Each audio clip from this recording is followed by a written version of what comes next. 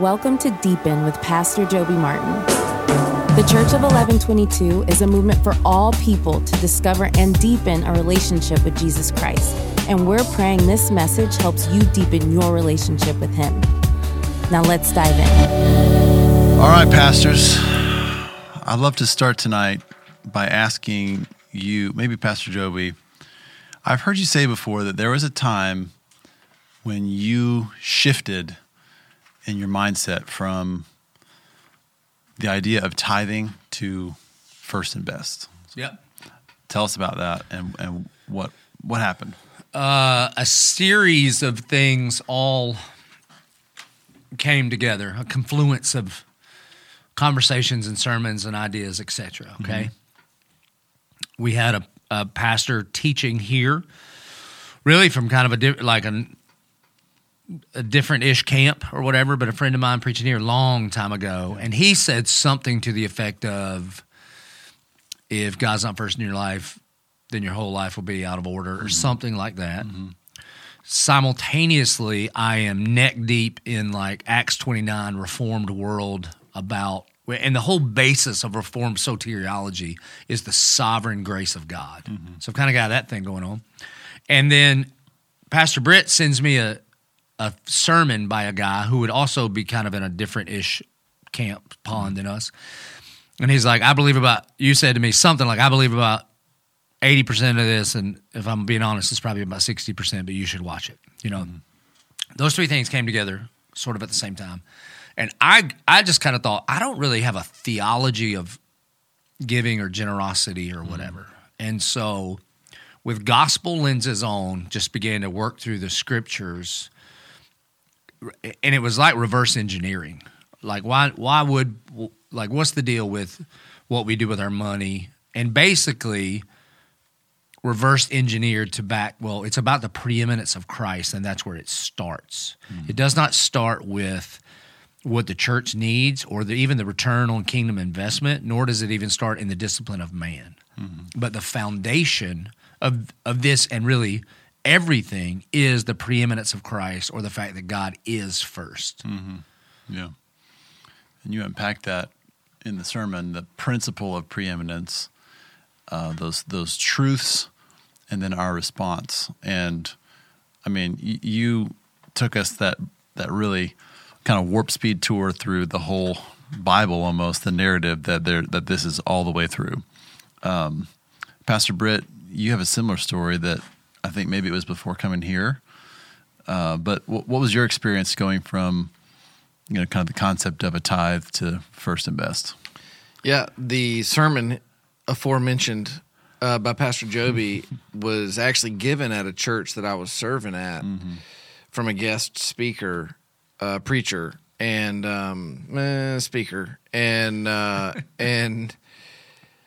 heard it, and he did a ton of work in the Old Testament about firstborn, firstlings, the reality of placement. God is first in placement, and that He ordered the law around first, and that the significance of how significant it is that where God has placed Himself and how He has predecided He will be obeyed and treated. And he did a ton of work in the Old Testament. And I just remember listening through a similar lens that he's talking about. And I'm thinking, this brother never quite got to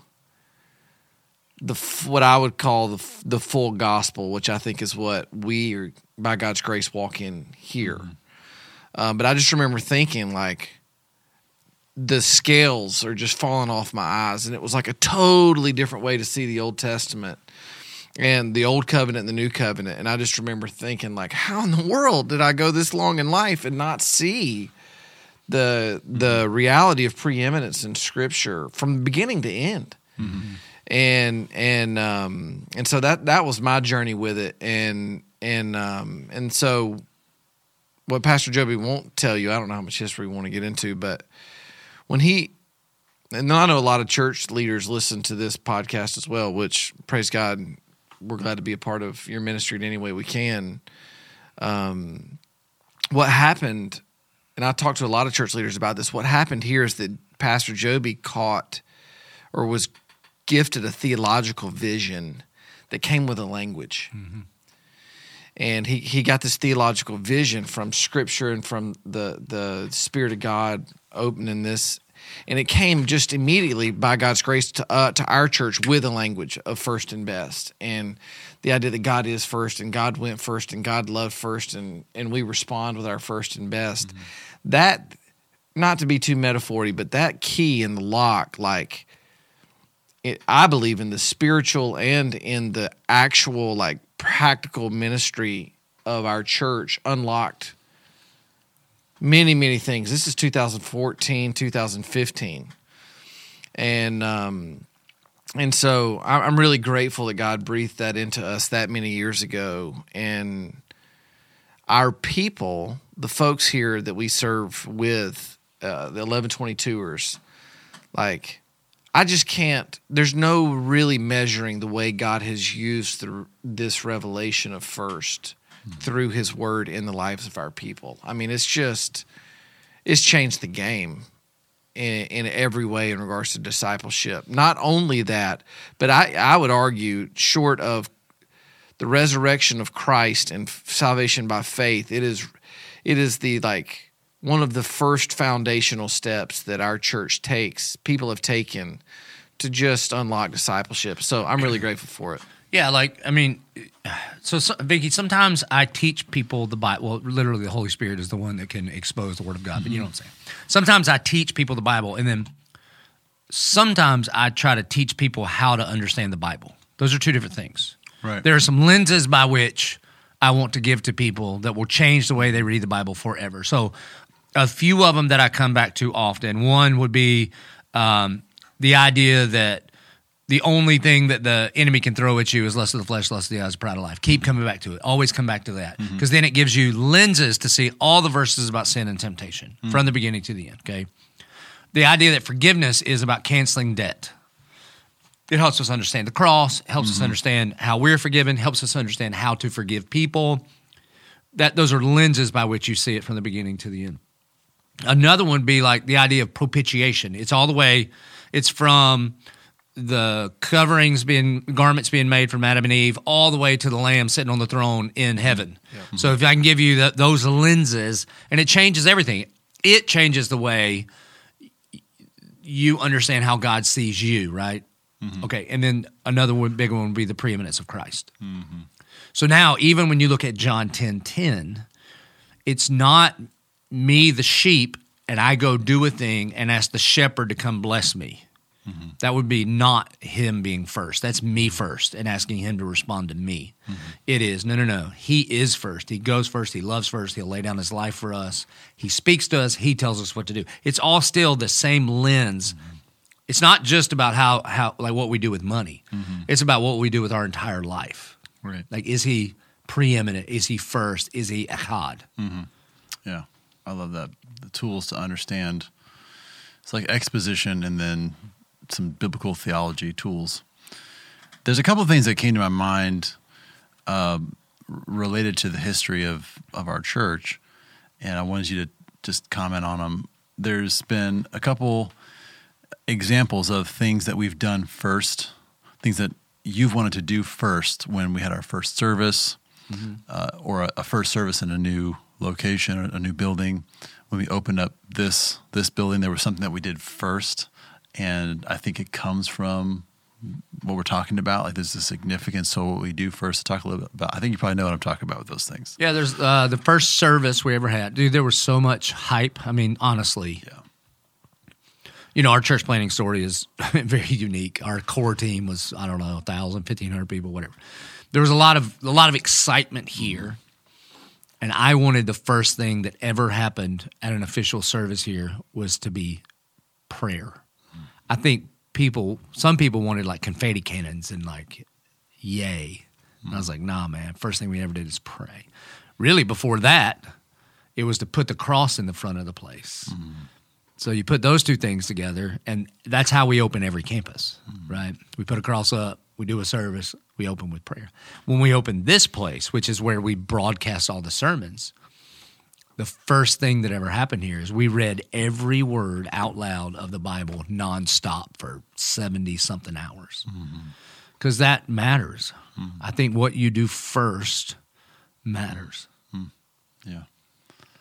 That was such an amazing experience to be a part of. I came in here like 3 a.m. and you just sit here and listen to it, and it was really, really special. So we kind of landed in Genesis 4. We can talk about these other texts that you brought up, Colossians 1, Matthew 6, Malachi. But there's several questions that came to my mind as we were looking at just this text specifically, okay? So you got into this a little bit. In the course of time is one of the key, and offering, and in the course of time are the kind of the key phrases that describe the differences between Cain and Abel's offering. So just remind us for those that might need catching up. Yeah. Why are those important as we're trying to understand the difference between these two offerings? Cain is not doing first. Right. Cain is on his own timetable. Cain is a farmer. So basically what Cain is doing is bringing leftovers. He is evaluating how much he has, seeing what he can live on, and he's going to give the rest to God. God doesn't do second. God doesn't do leftovers. That's not, again, from the beginning, like the first commandment is basically God is first. And then Martin Luther says the other 9 are commentary on the firstness of God. And so that Cain is not living that way. Now, the Bible never says that God is angry at him. He just gave no regard to that offering. Yeah. Right? But then what Abel, in our context, Abel, who is dealing in livestock, when he gives the first fruits of the firstborn, it's essentially like he works on commission, and he has no idea what's coming in, as opposed to a farmer takes in a harvest and then counts, right? So he, the first one that's born, the first time he got a paycheck, he brings the first of his first paycheck, not knowing what else was coming. So that is a first fruits faith offering. And basically what he's saying is Cain is saying, I trust me, and Abel is saying, I trust you, God. That's the fundamental difference. And you didn't get into this much, but that phrase always sticks out to me, had regard for. I mean, unpack a little bit, like God had regard for one and not the other. What does that mean? What do you think it means, Vinky? I think he saw it with favor and honor and received it versus on one and then not on the other. Yeah, I would say God is saying what you are doing is in alignment with my character and nature, Abel. And Cain, what you are doing, I don't have regard for because what you are doing is not in line with my character and nature. I am first. Yeah. Regard, if we use that word, it's almost like respect. And that's interesting to think about, right? That God would say, I respect the way that you're worshiping me or the way you're offering to me. Another phrase, and you mentioned this also, that he became very angry at that. And I thought we could hang out there for a minute. Why is anger the response of Cain, but also it seems to be a response when we don't get what we want, or there's a lot of anger or visceral responses around money? So by the way, it's the first time I've noticed that. I mean, I've mentioned this text a bunch, but basically wanted to use all these texts to set up a deep dive at the end of the sermon on this. And it was one of those, like, I don't know, it always stirs my affection for the Lord when it is a fulfilled prophecy of Jesus, because he told us he's going to send the Spirit who was going to teach us. And the Spirit taught me something in Genesis 4 that I had never seen before. Yeah. And you are right. Anytime you talk about money, a lot of people get angry. Pastor Britt did a really great job with our staff recently talking about anger. Why don't you unpack some of the things Remind me. about fear and control? Fear and control. Yeah, there you go. Yeah, man, anywhere that the spirit of fear is at work against you or fear is manifesting in your life, the way to see it is through the appetites or the lens of control. And so anytime you want to control something, that's because you're afraid of something. There's fear inherently attached to that. And almost always when you're trying to protect a thing, whether it's protect an idea, whether it's protect a sense of security, to protect territory that you think is yours. Almost always, when you're trying to protect something, it is a sign of distrust, and there's a lot of confusion going on in there. Primarily, you're confused around whose that actually is. Does that make sense? Mm-hmm. If I'm trying to protect my bank account, I'm confused as to whose money this actually is. Yep. If I'm trying to protect, this, that, or the other. I'm not saying protect in the good way, like there's a wolf coming trying to hurt my kids. Obviously, I'm going to protect my kids. Sure. Does that make sense? I'm talking about like the insatiable appetite to have everything in your control and under your rule. And so, So I think what happens is because we're afraid, that fear starts to show itself in control, and we quickly realize that we have the capacity to really control nothing, and that it's an absolute illusion. But even in our illusion, we have the ability to control very little, and everything that starts to spill out of our control. One common response is to get mad, is to get angry. And ultimately what you're angry about is the fact that you're not in control. Mm-hmm. But you lash that anger out on other people, on coworkers, on peers, on family, on kids. Does that make sense? So that's a lot of times what we get angry about at our kids about is because ultimately I think I'm in control and you're not behaving the way that my appetites for control say that you should behave. Mm-hmm. So I'm going to be angry at you. Mm-hmm. I'm going to lash out in anger.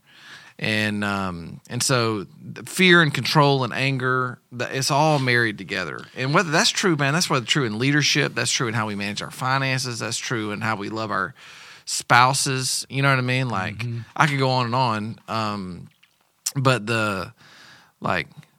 with my wife, who's the best, but we're both guttural. Our like, I've talked about this before, that there's three common emotions: sad, mad, and glad. Like default emotions, that everybody is one of three default emotions, and you may disagree with that, but generally speaking, you'd like default to being sad and or default to being glad.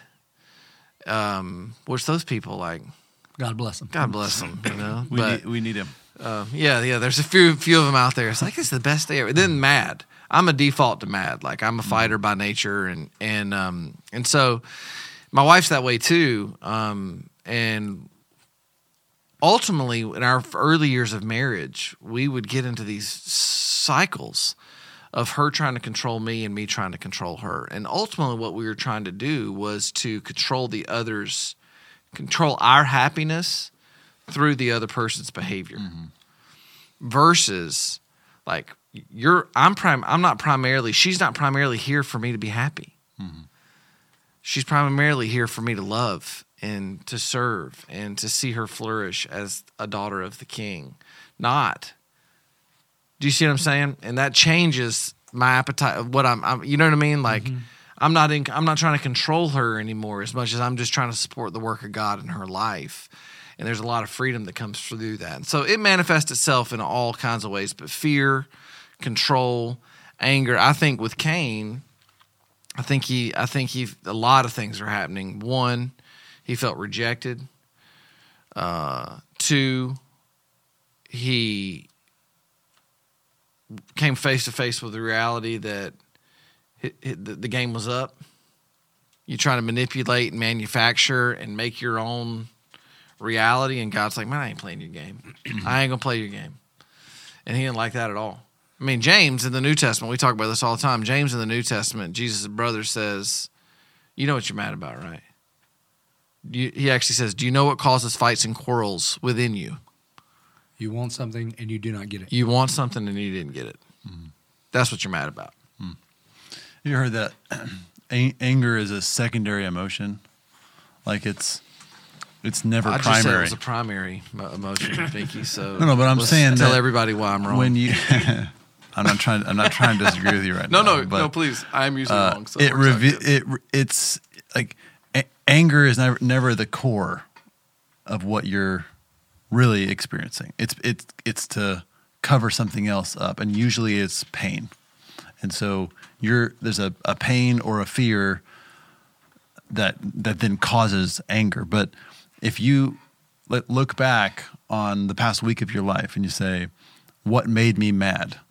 And then you try to diagnose those situations. I bet you if you went 2, 3, 4 layers below, it was like, no, that really reveals something about what's going on in my heart. I've heard it said before, and I agree with this, that your frustration, whatever you're most frustrated about, reveals what idol you're struggling with. Mm-hmm. Your frustration reveals your idolatry. So let's dive into something I didn't get to in the sermon. Okay. I'm all on board with you. And I talked about it a little bit. So Cain responds in anger, and his face falls. It has everything to do with fear and control, because he's afraid, if I don't provide for me, who will provide for me? And if I am not in control of this, can I trust you to do what I want you to do? Okay, so that's the root of it, right? Mm-hmm. Now, you get to the Malachi passage, which is one of the most famous tithing passages. It's also sometimes the most abused, right? But he says, bring the full tithe into the storehouse, that there may be food in my house, and thereby put me to the test, says the Lord of hosts. If I will not open the windows of heaven for you and pour out for you a blessing until there is no more need. And, verse 11, I will rebuke the devourer for you, so that it will not destroy the fruits of your soil.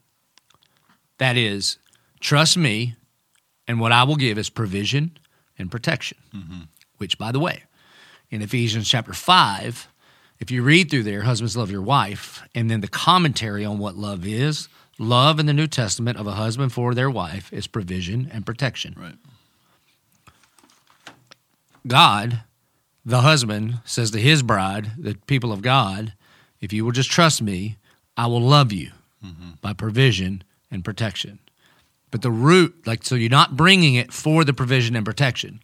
You're bringing it out of a response that he loves you. But what is offered is provision and protection. It really is the opposite of what anger is. Sure. Anger is fear and control. Yeah, man. Love is provision, protection. Yeah. So God says to Cain when his face falls and he becomes angry, he says, if you do well, you'll be accepted. If you do not do well, sin is crouching at the door. Its desire is contrary to you, but you must rule over it. Okay, 2 things. Number 1, that's what he says to Eve in the curse about her relationship to Adam, to her husband.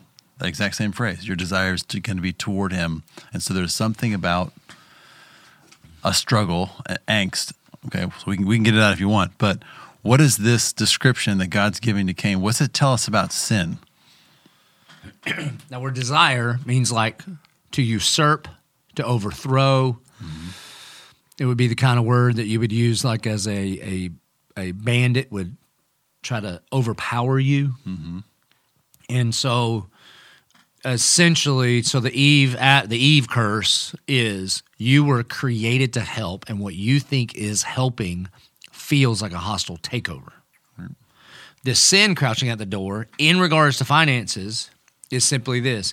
It cannot do for you what it's promising to do. So let's say you could animate the crops or animate your money or animate your Bitcoin or whatever it is. Mm-hmm. It actually thinks it can help you. It may even think, no. If you'll just the lie that your wallet would tell you is, if you love me, I'll love you back. Mm-hmm. And then in the hands of the enemy, it is a tool because it cannot do what it promises. Mm. Yeah. That's the similarity. Yeah, not to get too philosophical on it, but one of the things I can't help but see in both testimonies, whether it's Eve or Cain, is that what sin does is it tries to replace God-given purpose and identity with an autonomous sense of false freedom. And so what's crouching at the door is the idea that you can rule and reign in your own life, and you can be free. You can be free. Yeah, it's a circumstantial wellness. Right. It's freedom on your own terms. Mm-hmm. It's that you can be free to do what you want to do, how you want to do it. And we define freedom in the broken definition of freedom, according to like individual autonomy, is I want a light, airy, burdenless existence with no negative emotions. We've talked about this many times over the course of So my target is I don't want to feel heavy. I don't want to feel responsibility. Truly, I want reward without responsibility. I want gift without having to cultivate and to grow. I want the harvest without planting and growing. Does that make sense? That's what everybody wants. Yeah. And so we're frustrated. What sin does more than anything, especially in the life of the believer, not more than anything, but we're frustrated all the time with our reality because we have this like innate sense that there's a better freedom out there if we can just get there. And really what sin does is pit purpose against freedom. And what purpose comes inherently with responsibility. Mm-hmm.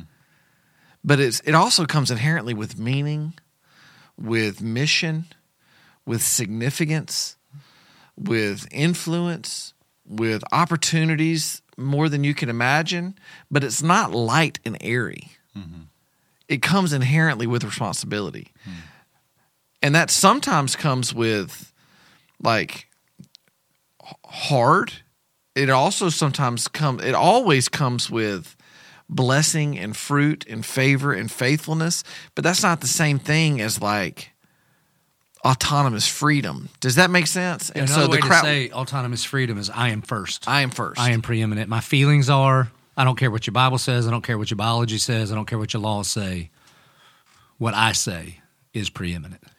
That is the water we swim in right now in our society. For sure. And even in the church. Which is a total... there are different versions of it, but... Think about it in terms of parenting. I think about this all the time.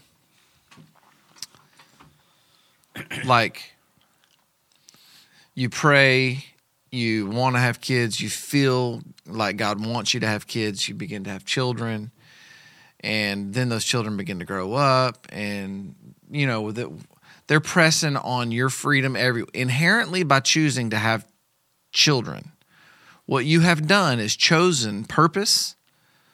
Hopefully, you have chosen purpose and meaning and significance and responsibility, but you have dramatically limited your personal sense of freedom. Mm-hmm. You've said no to 1,000 things that you might want to say yes to in order to like enjoy them. Mm-hmm. Because you've chosen something greater of more meaning. Mm-hmm. You see what I'm saying? Mm-hmm. And oftentimes, I feel like the sin crouching at the door is, no, man, disregard the weightiness and the beauty and the meaning of having purpose according to God's plan, and just chase a momentary satisfaction of like your individual freedom that you create for yourself. Does that make sense? And so I guess it's a little philosophical, but the kid thing brings it into ground leveled for me, because it's like ultimately when I get frustrated with my kids, ultimately what I'm frustrated about is that you're in the way of me doing what I want to do the way I want to do it. Mm-hmm. You know what I mean? So when I see the phrase, if you do well, it sends me to the It Is Well song, Horatio Spafford writes. And the point of the song is, whether I've got blessing coming my way or I've got chaos coming my way, it is well with my soul.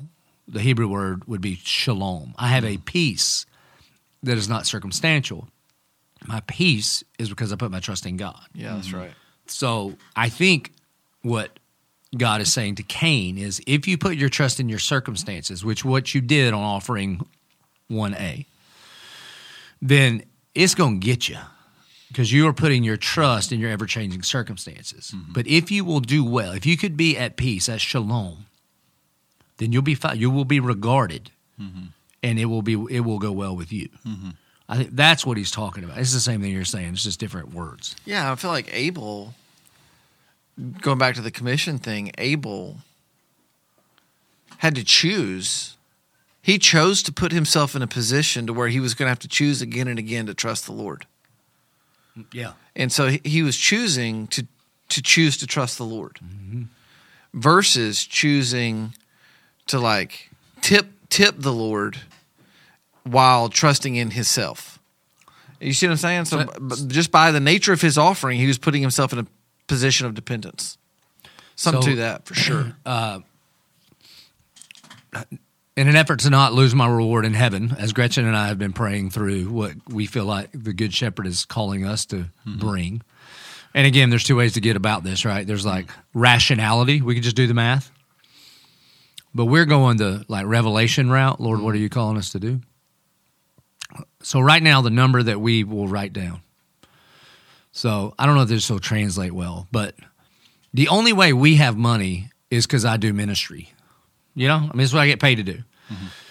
And in order for us to be able to fulfill what we think God is calling us to do, God will have to open the doors to a whole bunch of more ministry. So I mean, like this is different. Like I got to go out and do some stuff, which will be I mean, I don't know how to do anything else. It's not like I can like go dig. I can't do anything. So, but a part of, and this is a part of what hit me. I was at Matt McPherson's place, the guy that makes Matthew's bows. I don't know if I've already told you all this. He prayed a long time ago. He's a like super Jesus follower. And he said, I wanted to live a radically generous life. And he also said, but I'm terrible at begging and raising money. So I said, God, if you will give me ideas, I will leverage them in such a way to be able to give away, like support missions, ministries, church plants, you know? So in his mind, the reason he's working so hard to create new best-selling Matthew's bows, and he started a mission line, it's called Mission, to give money to missionaries, that kind of stuff. The deal is basically like, I'm going to bring you the first fruits, and so I'd like to be able to be extravagant with this, and the only way that works is you got to give me engineering ideas, like cutting-edge technology, because it's the only way I know how to do it. Okay, so you kind of take that, and I'm coming before the Lord, we are, saying, not just like, let's tighten up around here, don't eat out as much, and, you know, let's get cheap coffee instead of expensive coffee. It's not that. It's, all right, Lord, I'm just going to trust you, and I don't even know exactly how it's going to happen, but something's got to happen. Yeah. And all I know how to do is just serve you and work for you. So here we go. That's a little bit of, I think, what you're saying, like with Abel. The moment he did the firstborn, well, then when the rest of the litter is born, and they all have firstborns, he's bringing those firstborns. So it's a choice that makes a whole bunch of other choices. For sure. It's so crazy that God says, test me. I know. You know, he's like, come on, try. It's almost like, you know, you're playing this game of chicken. Like, you think you can outgive? You think you can you know, you think you can outbet me? Put all your chips in the middle and you watch what I can do. And I think that freaks a lot of people out. I mean, there's probably a lot of people who want to do the math way. Well, and I thought the David Jeremiah thing was kind of shocking. I heard it on the radio that, just in case somebody missed the sermon, he was teaching on tithing, and a young couple came to him. We're like, I don't know if we can do that. And he goes, I'll tell you what, can you trust me if you just write a check, and I'll leave it on my desk, and then if at the end of the month you need it, I'll give it back to you. And they were like, oh, that'd be great. And then he tears it up and goes, why do you trust me more than Jesus? Yeah. That's that's like old man preacher, Jesus juke. But that is it, right? No doubt. Yeah. Now, you talked about just now, Pastor Brett, you were saying, you know, personal freedom and mission or purpose. And it made me think of something from the sermon that you said, Pastor Joby, about how what we do with our finances steers our hearts. And for some reason, the illustration comes to mind. It's almost like God says, hey, here's some shoes. Walk on that path, but don't step in those mud puddles over there. Some of the practical side of what he gives us through his word, you know. And that can be a hard thing for us to get in our minds, because we love talking about the sovereignty of God, you know. But when you hear about all the opportunities that it gives you, all the freedom that it gives you. And it says, hey, you could steer yourself this way or that way. That's just kind of weird to think about sometimes when it's just like, no, he's doing it all. He's going to, you know what I mean? Like it's one of those paradoxes. So how would you guide somebody who's struggling with that, with like, hey, embrace the opportunity that God's given you? You know, he has given you the choice of how to steer your own heart through what he's given you. You know what I mean? Yeah, there's two at the heart of the doctrines of grace that teach the sovereignty of God are two inseparable realities, which is the glory of God and our joy. They're married. I don't know if this is all the way theologically right. Y'all can correct me if it's not. Seemingly to me, the way I hear your question, my instinctive response is God's glory is not at stake in your obedience. Your joy, however, in his glory, it is the thing. Like what's going to be missing is your joy in him getting his glory. He's getting his glory. Yeah, he may get it through your blessing. He may get it through your discipline. He may get it through your judgment. But he's glorified. He's the weightiest thing in all of reality. To say God is glorious is to say God is first. His glory is what's on display. It's the first of, you know what I mean? It's his first and highest priority. And so the thing, if his glory is not my first and highest priority, then what I'll be missing is the joy, is his joy. So there's two things. You see what I'm saying? Two illustrations of that. One, talked about it week one. If he's the good shepherd and he wants the abundant life for you and he's speaking to you, you can put those three things together. Right. And if you'll do what he says, it will lead you to abundant life, which will lead you to him. Another thing that I thought about, I wasn't able to share it in the sermon just for time reasons. When Malachi says, why do you rob me? I think a part of it is God is saying, you think you're robbing me, you're actually robbing you. When I was in college, I worked at Camp Pine Hill where I got saved, where I was the camp pastor. And my grandma, Mert, she'd been widowed for a long time. And she lived like 20 minutes away from Pine Hill. And Friday, the kids would go home and they didn't come back till Monday. And so I would just go stay with her because, she's like living by herself and she's awesome. I loved her.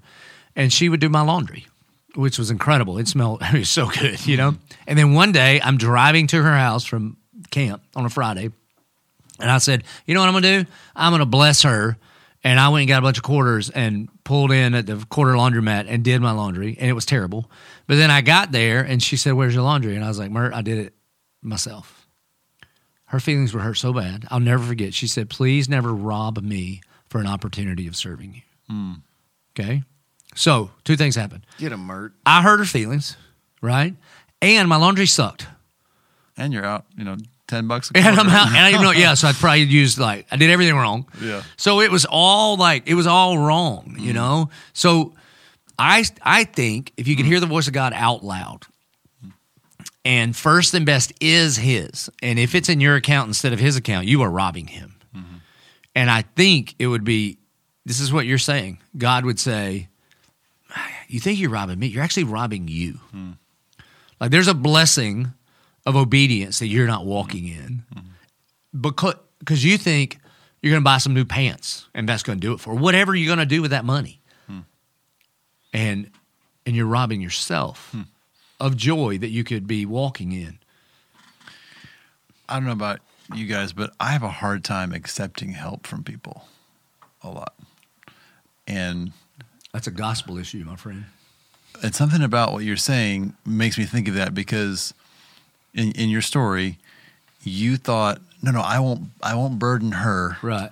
I'll take care of it myself. And there's definitely applications to that in relationships. You say, well, no, I don't want to inconvenience somebody else. I'll do it myself, which is a pride. But it applies also to God, what you're saying. So if I'm robbing myself by not allowing God to help me, then I'm prideful. So I think we're not actually friends until you've asked me to do something for you. Mm-hmm. We ain't friends. Because you would, if we were real friends and you needed something that I could actually do, you would reach out. Mm-hmm. And so if you don't, we just kind of know each other and we're friendly. Mm-hmm. I think about that. Mm-hmm. So it's, the gospel is I need help fundamentally, and I have to receive a grace gift. Yeah. This is another little tangent, but it applies. You talked about Ephesians 5.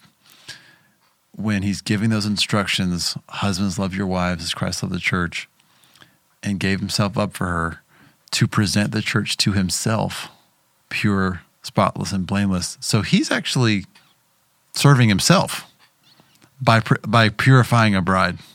Yeah. You know what I mean? Glory. Correct. And so that's wild, isn't it, to think about?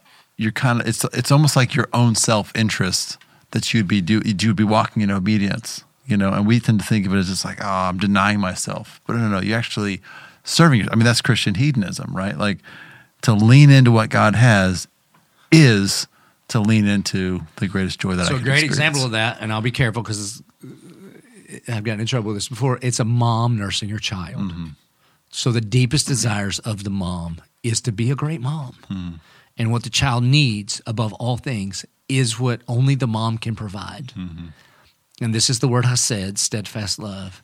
So what the kid is crying out for is what the mom can provide. And what the mom was created to be is fulfilled in what she can do for the child. Mm-hmm. And God uses that word picture for our relationship with him. Mm-hmm. Yeah. All right, so you shared a story about being younger. I'm curious, how did y'all grow up when it comes to like giving? We were taught, here's your piggy bank for saving, here's your thing for taking to church, or did you see, does a story come to mind of a parent writing a check? I can remember my parents writing the check for church, and sometimes they'd be like, hey, you want to put in the offering plate? And I never looked at it though. That's not a rule breaker, but yeah, there was kind of two realities for me. One was the way that both my grandfather and my father, my grandfather on my mother's side and my dad, both of them were very, very generous people, and certainly in regards to trusting God through the local church, no question. But just it's kind of like if you're generous there, generosity begets generosity, and so generosity would just spill out in corners of their life, and so I was very blessed to see that. But I grew up in a religious system that was a bit more works based, and it was very much a sense of like dutiful obligation is the way that giving was taught. Like it's your duty to obey. And I think any time that obedience is taught as dutiful obligation, like, is it better if you just do it than don't do it?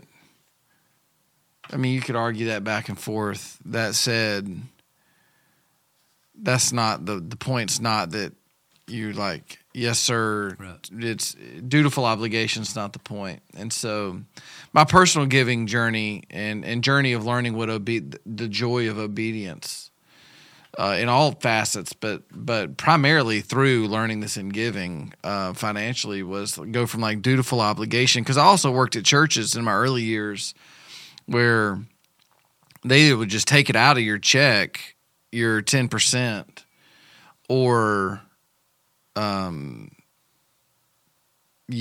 it was checked and monitored regularly, not from a place of pastoral care, but from like a church discipline kind of way, enforcement. And so, which makes you just like it's like you got to run sprints at practice. You're kind of like, you know what I mean? It's like, so that's why I hate running now, because it was always punishment. And so there was no joy in it. It was very dutiful based. But God in his grace over time took me on this journey of what I would call duty, delight, design. It's like duty was kind of the way that it started, and God was faithful in that, even though the motivations were jacked, and it was like he's still at work in all things, and he was still at work in that. And then it got into a delight season where it was like, I get to do this. Like, I get to be a part of people getting saved. Maybe a little return on investment, a little bit. Like, which is still in the good category. For sure. I get to trust God in this way, and I get to obey God. This is cool. Like, I get to say yes to God, and he said yes to me. And then over time, really through First and Best, it's like, oh, wait, it's not just that I get to do this. This is why I'm alive. Mm-hmm. I'm designed for this. Mm-hmm. Like, this is what God put me on the planet to be, which is to be loved by him and to have my life overflowing with gratitude and generosity.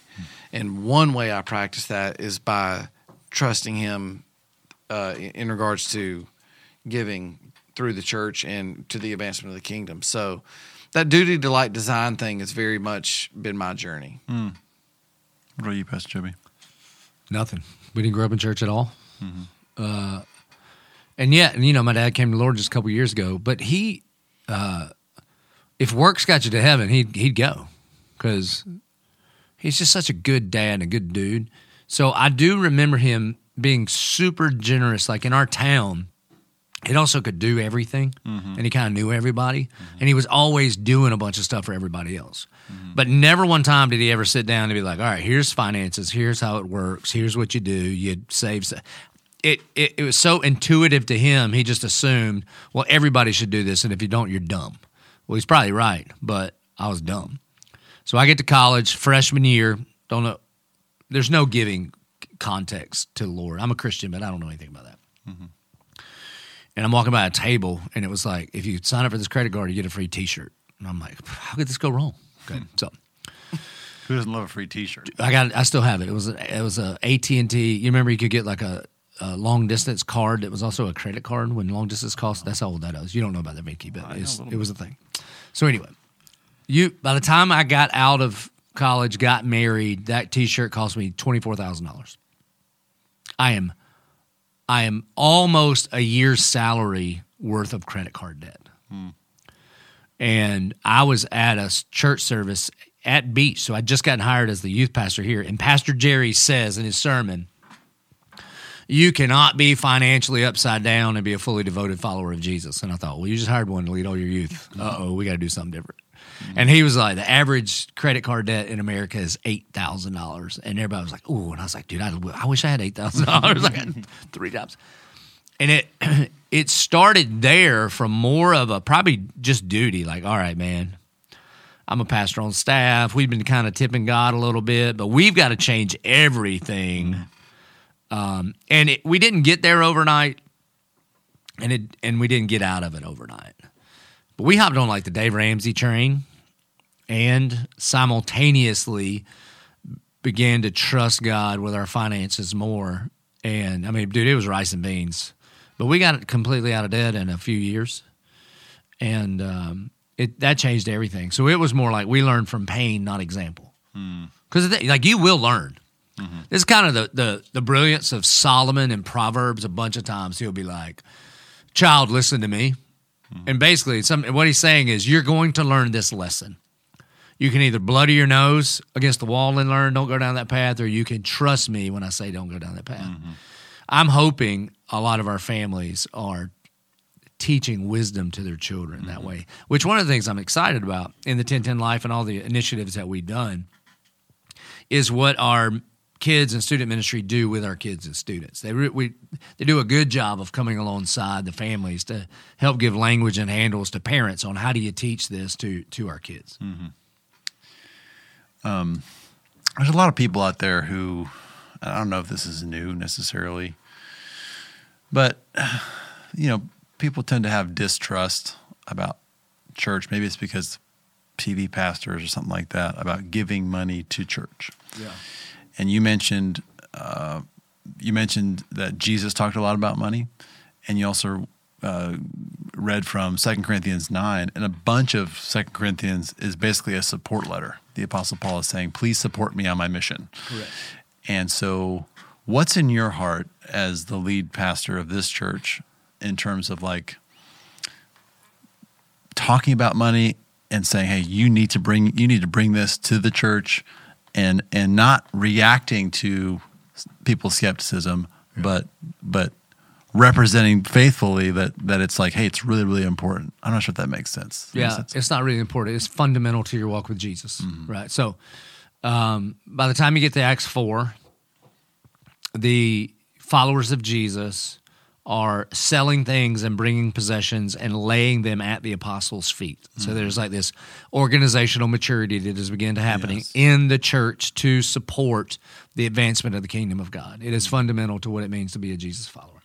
So I have a lot of ideas there. One, the people that are generous, they have no problem on money sermons because they're like, oh, cool, you know? Just like people that are faithful in their marriage and they have a good marriage, they kind of enjoy marriage sermons. The ones that sting people are people that are not doing good. I'm very convicted in Malachi 3 when he says, bring the full tithe into the storehouse. All right.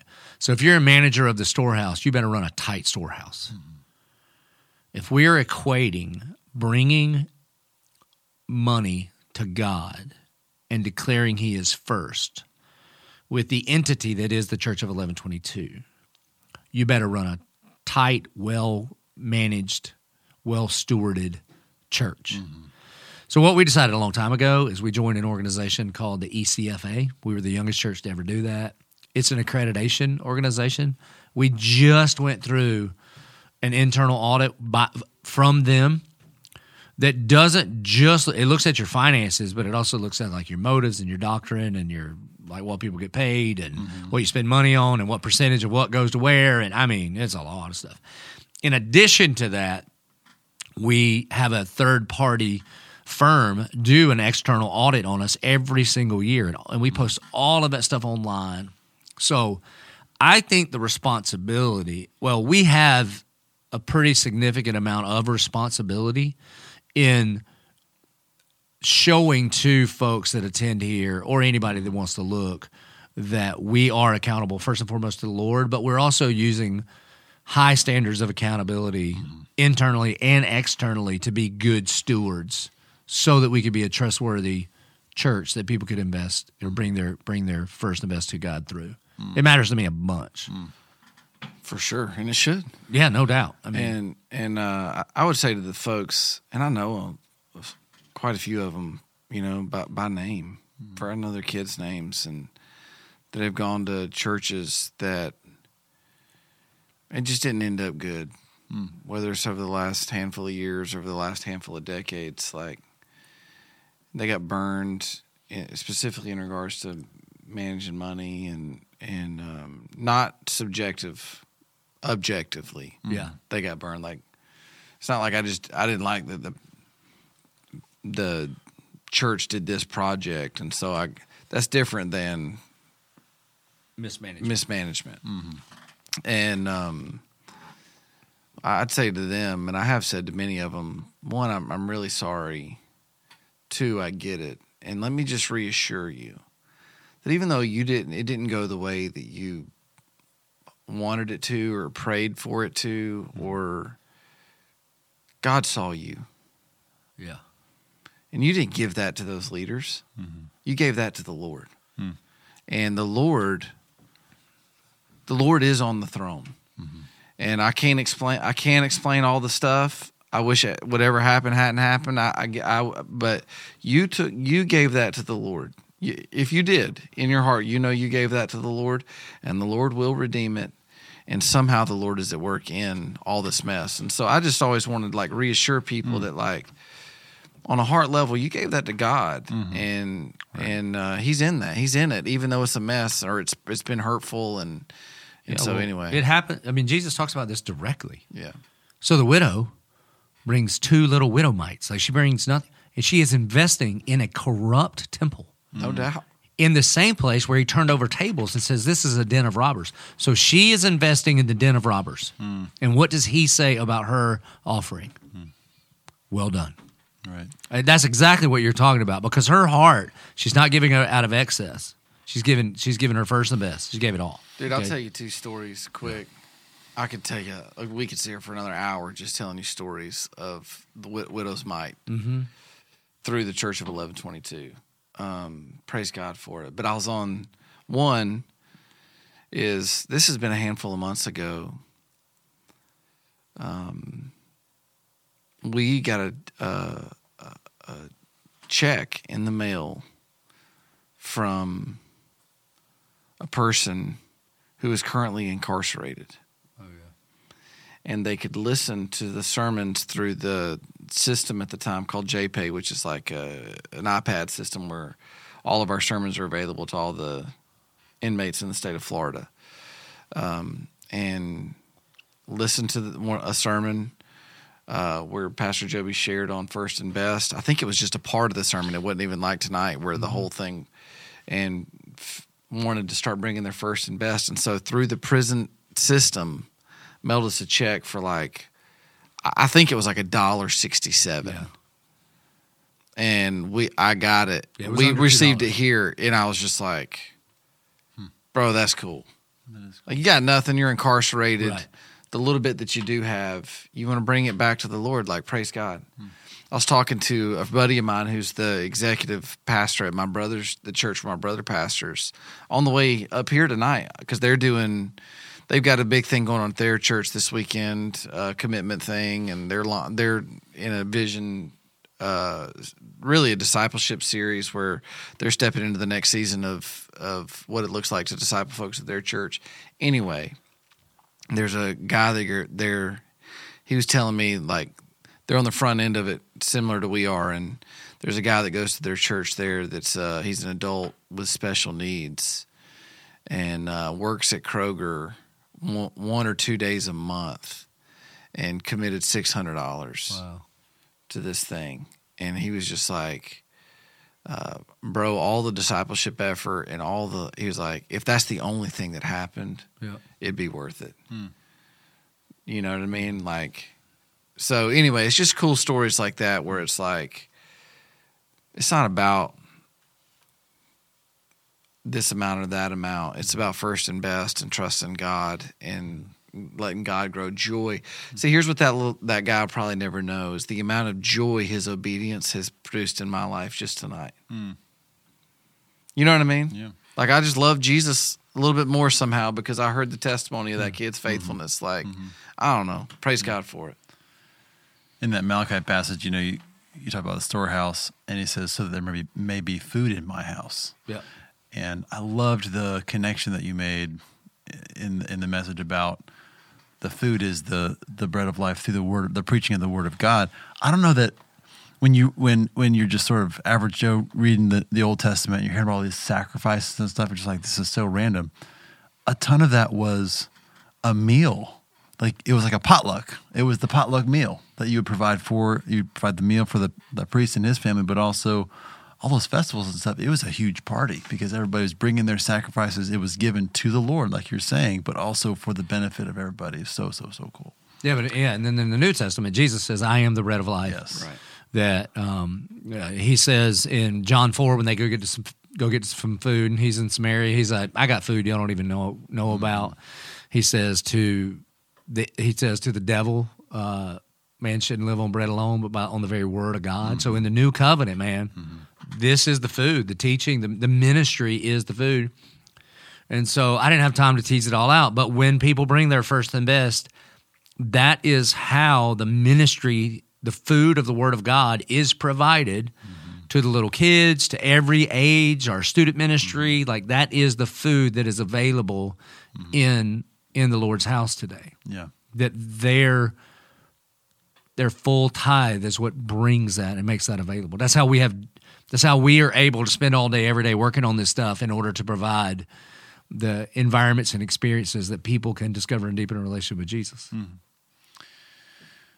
All right, well, why don't we close with this? Imagine that you're sitting across from somebody and they're saying, I'm just full of fear, I'm full of frustration, I know I'm not obeying this thing that God's called me to.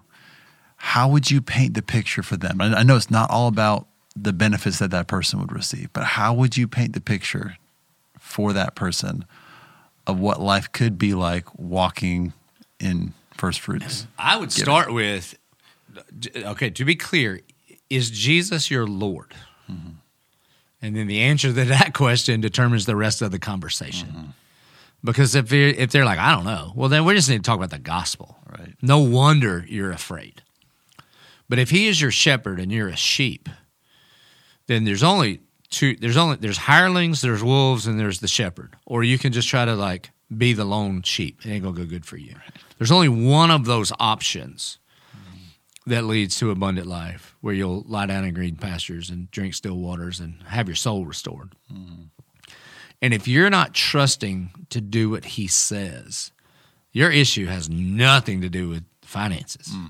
It has to do with faith. Right. Because fear is anti-faith. Mm-hmm. And so we got a faith issue. Like, do you trust him? Right? Yeah. And it has the power to totally transform your life. I mean, who doesn't want that? I love what you said. People look to money for security or satisfaction, and it'll fail you every time. Every time. You know, it can't give rest to your soul. Only the good shepherd can do that. And what we're going to get into in 2 weeks is when you trust him with first and best, then you're actually free to enjoy 100% of it. Mm-hmm. You enjoy every video you see and every baptism you see. This is a little ROI in the kingdom. You enjoy every missionary that you hear about because you're like, I got to be a part of that. And you enjoy the sweet vacation you take your family on because you're not all guilt-ridden about like, should we? I'm not into this. You should have sold that and given it to the poor. Mm-hmm. You know who said that? Judas. That is not Team Jesus. Yeah. It is, you do what the shepherd tells you to do. You bring your first and best.